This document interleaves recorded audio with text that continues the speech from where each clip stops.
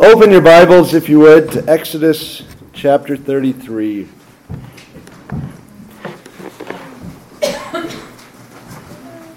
Exodus chapter 33, starting at verse 18.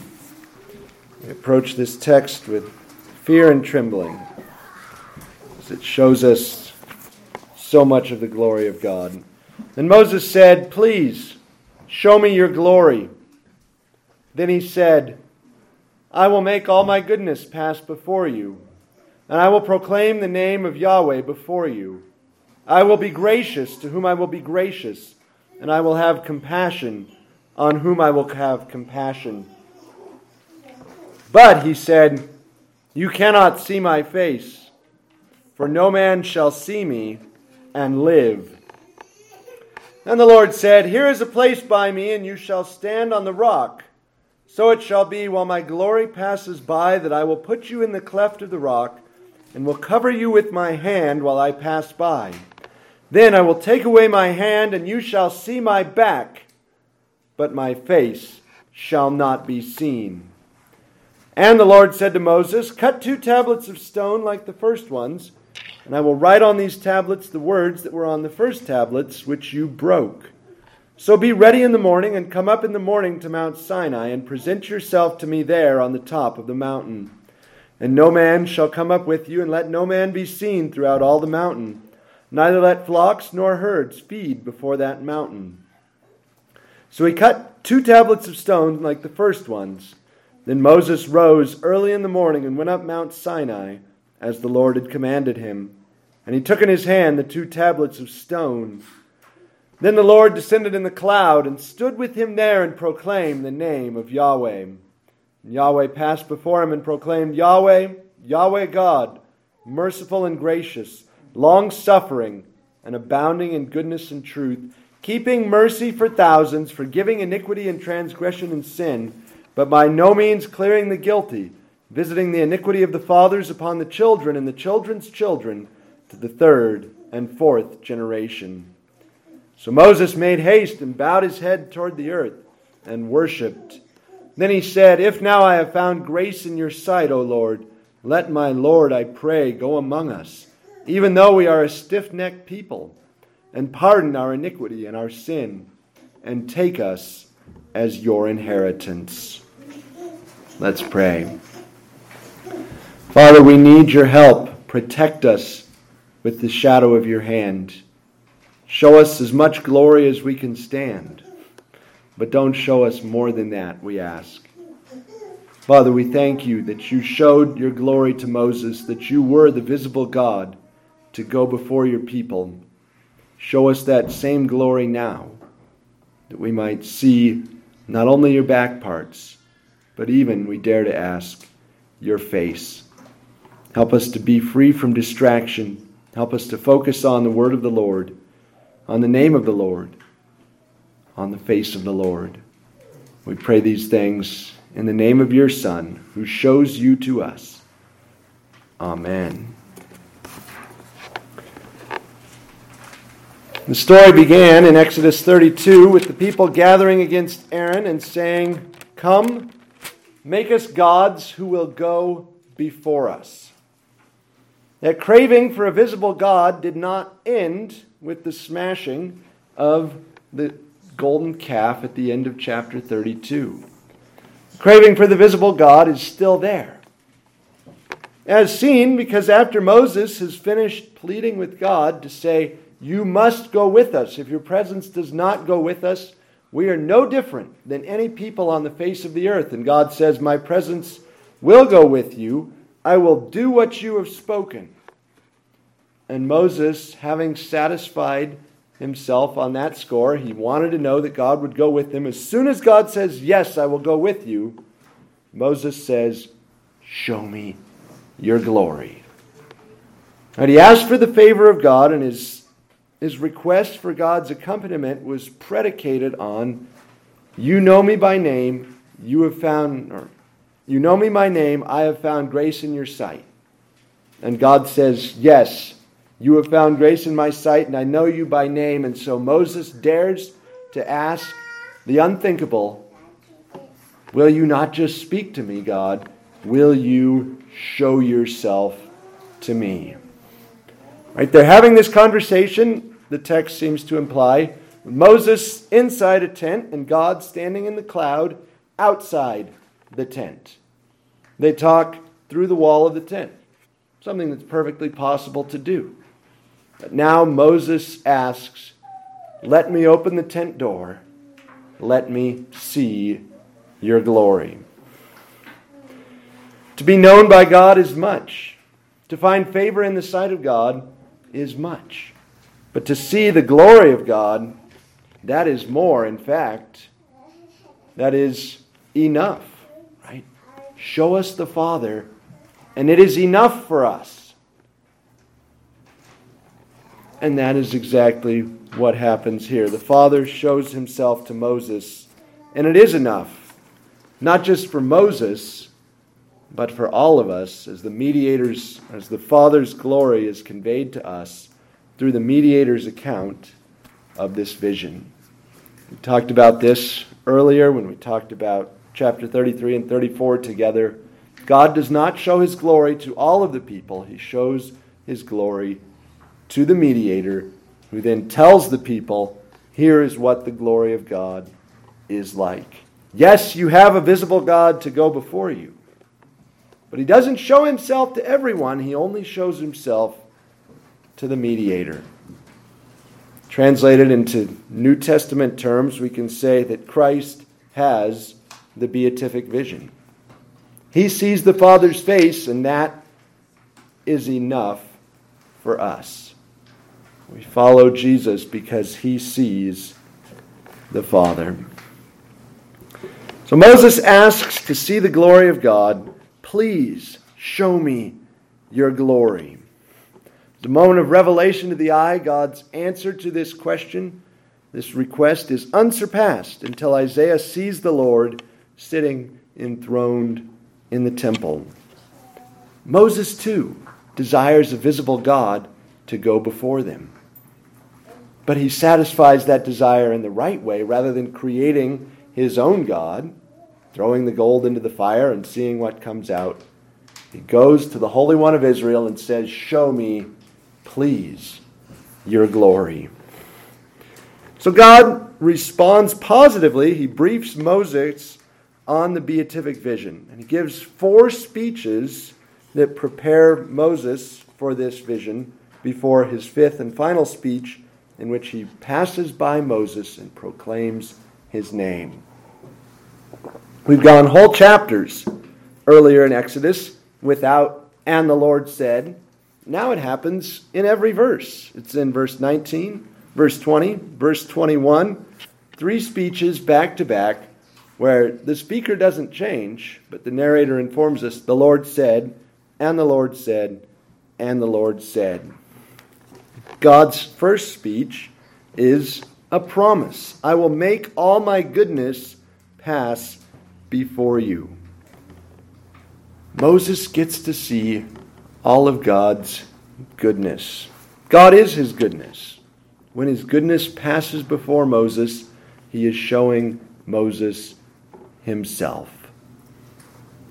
Goodness, if you had to think of one word to sum up God, goodness is a pretty good candidate. The Lord is good, a stronghold in the day of trouble. God says, I will make all my goodness pass before you. And secondly, I will proclaim the name of Yahweh before you. That name has been very important thus far in the book. Right at the beginning, in chapter 3, Moses asks, what is your name? At Sinai, Moses is given the tablets that say, don't take the name of Yahweh in vain. And, of course, in chapter 23, God promises to send an angel in whom is his name. Now, or in the previous few verses, God has told Moses, I know you by name. So the name is this very important concept, both positively and also negatively. There are certain names that are absent from the book of Exodus that drive people nuts. What is the name of Pharaoh? What is the name of Pharaoh's daughter? Why are these people not mentioned? There is no firm anchor in secular history, and that, of course, is very deliberate on Moses' part. Moses saw the pyramids. He knew the Sphinx. He knew the name of Pharaoh. And he deliberately cuts all of that stuff right out of the book. There is no Egyptian scenery in this book. The name, positively and negatively, right? The name of Pharaoh is not expounded in this book. The name of God is magnified, and God has already revealed his name to Moses and said, I am who I am. That is what my name means. Now he is further going to declare his name. Finally, this promise in verse 19 includes God's mercy. I will have mercy on whom I will have mercy. I will have compassion on whom I will have compassion. We hear this promise in the context of Romans 9, and we tend to think that this is a negative statement. There's a lot of people on whom I'm not going to have mercy. And of course, paired with the statement in Romans 9 about hardening Pharaoh's heart, it sounds even more that way. But when God says it to Moses, God is saying, he's announcing, even on you, Moses, even on this stiff-necked people whom I would consume in a moment, even on you, I will have mercy. I will show my glory to you because that's who I am. I will have compassion even on Israel. In other words, right, I will have mercy on whom I will have mercy is a statement that God can save the likes of us, that God will reveal himself to stiff-necked and ungrateful people. Here he is, doing that. I will show you my goodness. I will reveal to you my name. I will make my compassion land on you because I choose to do so. I will have mercy on whomever I will have mercy. Election, in other words, is not about damnation. Election is about salvation. Nothing in the human race would compel a perfect being to set his love upon us. Quite the opposite. And yet God, in his mercy, chooses to have mercy on Moses. Obviously, to run back just a second, Paul is not doing anything wrong to take God's statement about his character and put that in the context of raising up Pharaoh for judgment. It's perfectly true that the flip side of election is reprobation. But God's mercy is the quality that's in view here. He does have mercy. He doesn't have to have mercy. If he did, it wouldn't be mercy. It would be justice. But he does have mercy, and he loves to show mercy. And that's, of course, the first qualities that he mentions. Yahweh, Yahweh God, merciful and gracious, down in verse 6, which we'll talk about more in 2 weeks. So that's the first of 4 speeches briefing Moses on this event of seeing the glory of God. The promise, I will show you my goodness. I will tell you my name. I will give you mercy and compassion. But, he said in the second briefing, you cannot see my face. No man shall see me and live. Far cry, my friends, from the stereotyped, if I told you I would have to kill you kind of thing that circulates in our culture. God is not saying there's some level of secrecy that prevents you from knowing who I am. Right? This isn't a bureaucratic policy in the courts of heaven. He's saying you would be overwhelmed. You can't bear this any more than your oven can handle a setting of 5,000 degrees. You would melt. You would be gone. You would be destroyed by my glory. And yet, we know that this is not an ultimate or final statement because of the statement in Revelation, they shall see his face. Theologians have debated for a long time. what is the beatific vision? Is it the face of the Father in his divinity, or is it merely the face of the Son in his humanity? Will we see all three persons? And how will we see them? When we see the Word, will we see all things in the Word? Or will we simply see him? The fact of the matter is, we don't know, but we can be certain that to see Jesus is to see the Father. Just as for the mediator to see the glory of God is a response to Israel's craving for that visible God to go before them. Well, there is much to say on this statement. I can say nothing nearly as eloquent as two authors who I'm going to quote to you, because their meditations on this passage are profound. The first is Herman Melville. He has a chapter on the whale, many chapters on the whale in Moby Dick. But in one of them, he comments directly on this statement, "No man shall see me and live." Melville writes this, of course. Melville is not a believer. "Dissect him how I may, then, I go but skin deep. I know him not, and never will. But if I know not even the tail of this whale, how understand his head? Much more how comprehend his face, when face he has none? Thou shalt see my back parts, my tail, he seems to say, but my face shall not be seen. But I cannot completely make out his back parts. And hint what he will about his face, I say again, he has no face." Here's an unbeliever challenging God, saying, you look head on at the sperm whale, who has his eyes over here and over here on the sides of his head. The sperm whale does not have a face in any kind of human sense. And Melville takes that and metaphorically applies it to the Almighty and says, this is why I'm not a believer. God is not personal. He has no face. So he picks up on this declaration and throws it back in the face of God. But Chesterton, on the other hand, turns it the other way. Speaking of this character called Sunday, who's a stand-in for God, when I first saw Sunday, I only saw his back. And when I saw his back, I knew he was the worst man in the world. His neck and shoulders were brutal, like those of some apish god. His head had a stoop that was hardly human, like the stoop of an ox. In fact, I had at once the revolting fancy that this was not a man at all, but a beast. Then the queer thing happened. I had seen his back from the street as he sat in the balcony. Then I entered the hotel, and coming round the other side of him, saw his face in the sunlight. His face frightened me, not because it was brutal, not because it was evil. On the contrary, it frightened me because it was so beautiful, because it was so good.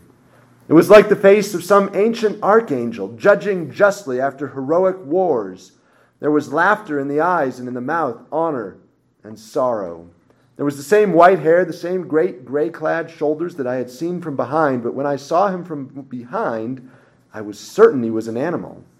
And when I saw him in front, I knew he was a god.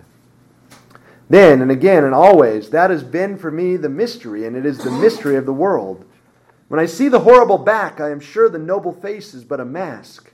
When I see the face but for an instant, I know the back is only a jest. Bad is so bad that we cannot but think good an accident. Good is so good that we feel certain that evil could be explained.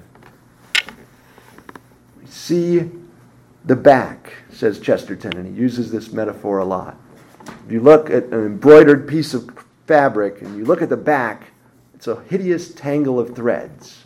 And then you come around and you see the front. It's a beautiful picture. You see God and his purposes from the back. And you're horrified. What is going on? What is with the world? What has gotten into things, right? You turn on the evening news. When you see God from the front, when you see his face, then you know that it's all right. Evil can be explained. The goodness of God is so overwhelming and perfect. Let me just add that we all know the difference between a back and a face, right? You shall see my back, but my face shall not be seen. It's a metaphor taken from social interactions between embodied humans. And we all know that the back reveals less of the person than the face. But when we attempt to relate this obvious physical reality to the spiritual disembodied reality of our God, our mind reels. What could it mean to see the back of God? We simply know that it reveals less of Him than the face. We can't quantify how much less. Simply say that the back reveals something, but not all that we could wish to know. Someone whom you have only seen from the back, you must admit that you don't really know what they look like. Well, God provides for Moses. In the third briefing, God adds, "Here is a place by me." And He provides a place. And in that place is a rock. In the rock is a cleft, a hole, a place where you can hide, like an Old West gunman crouching behind cover. The thing to fear here is not guns, but glory. The mighty rushing glory of God that will consume the one who comes too close, as the fire killed the men who threw Shadrach, Meshach, and Abednego into the furnace. God provides this cleft, and over the cleft He adds that He will place His hand. What is the only thing, the only material strong enough to protect you from the glory of God? Not sandstone, not limestone, not granite or flint or the hardest, toughest rocks. The only material that can protect you from the glory of God is the glory of God. Right? The hand of God radiates the same glory as the back. And yet God says, "I will protect you from my glory with my hand." We know this from our sci-fi experience. You have the weapon that can cut anything, which is always matched by the material that can withstand any weapon. And the duels between the weapon that can cut anything and the material that can withstand anything end up looking very much like terrestrial duels. Beskar versus lightsaber, vibranium versus vibranium, soon becomes indistinguishable from steel versus steel. But only God can preserve you from the power and wrath of God. Only God can shield you from His glory. Lead, concrete, dirt, sandbags, these things cannot shield you from the glory of God. The hills and mountains will not hide you from the wrath of the Lamb, no matter how deeply underneath them you tunnel. Keep up the sci-fi metaphors. Right? Imagine a terrified resident of Alderaan tunneling deep beneath the surface, 5 miles down to hide from the super laser that can destroy a planet. There is no hiding from the glory of God except under the hand of God. Even in providing this, in other words, God is showing Moses something about Himself. He's saying, only I can protect you from my own consuming fire. I save, I destroy, and Moses, I will save you as I show you my glory. I will take away my hand, and you shall see my back, but my face shall not be seen. Then God goes to the fourth speech, gives some practical instructions. Cut 2 new tablets of stone, like the first, that you broke.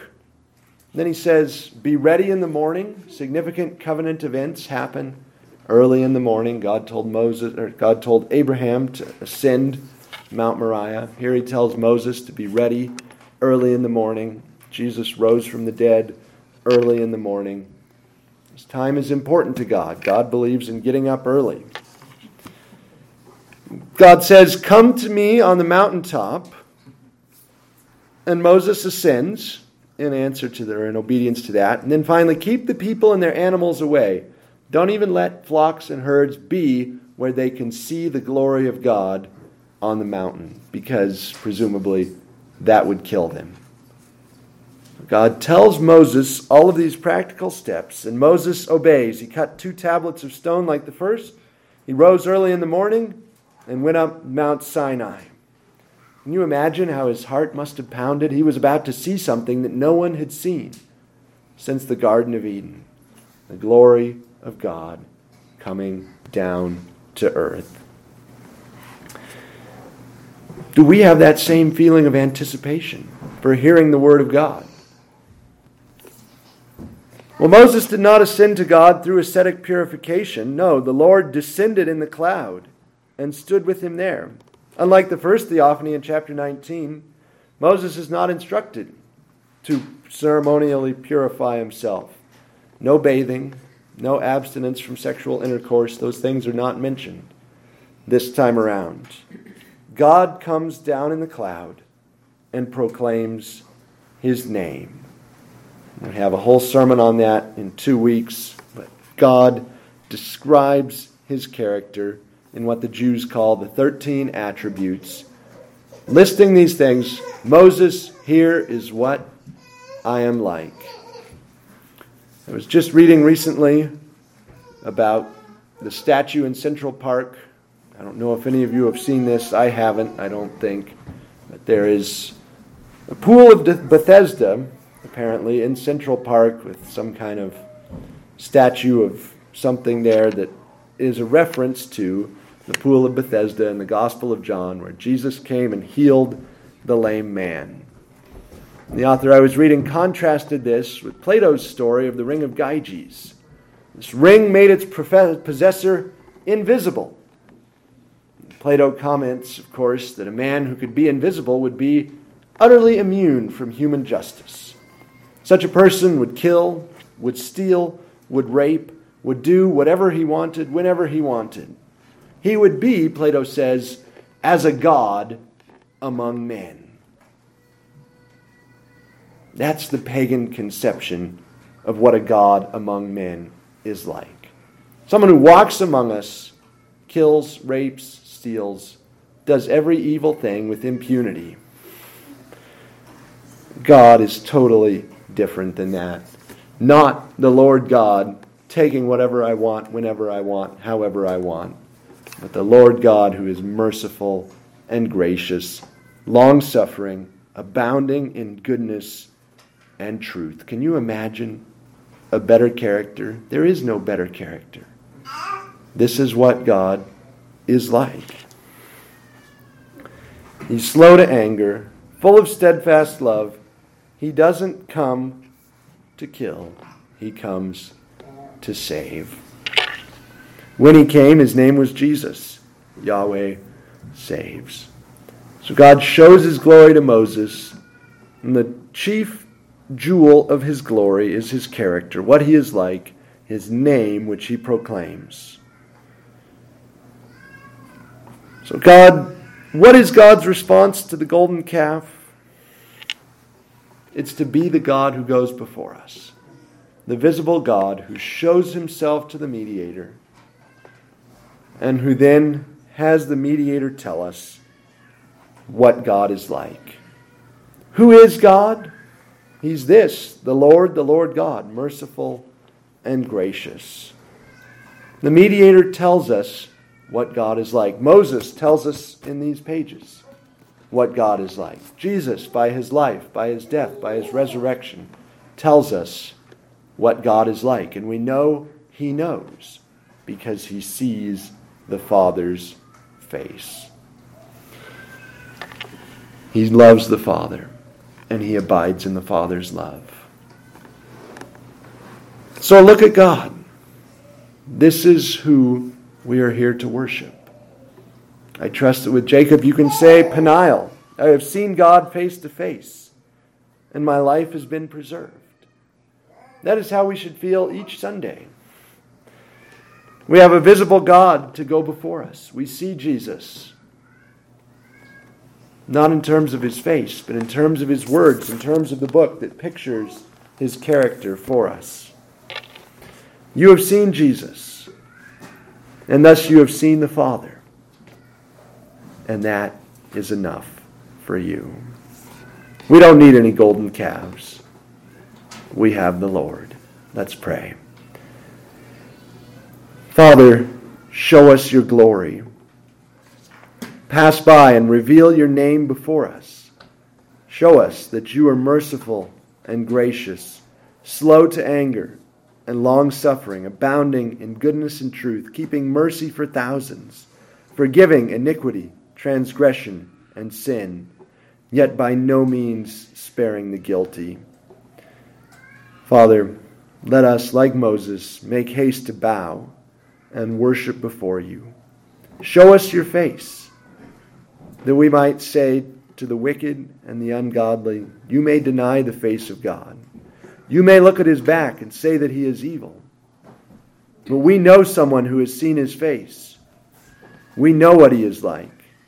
We know that he is loving, gracious, abundant in mercy and truth. Lord, thank you that the Mediator sees you and tells us about you and reveals you to us. We love you, Lord. We praise you. We bless you. Be a God to go before us, we ask now, and lead us safely to heaven. In your Son's name, amen.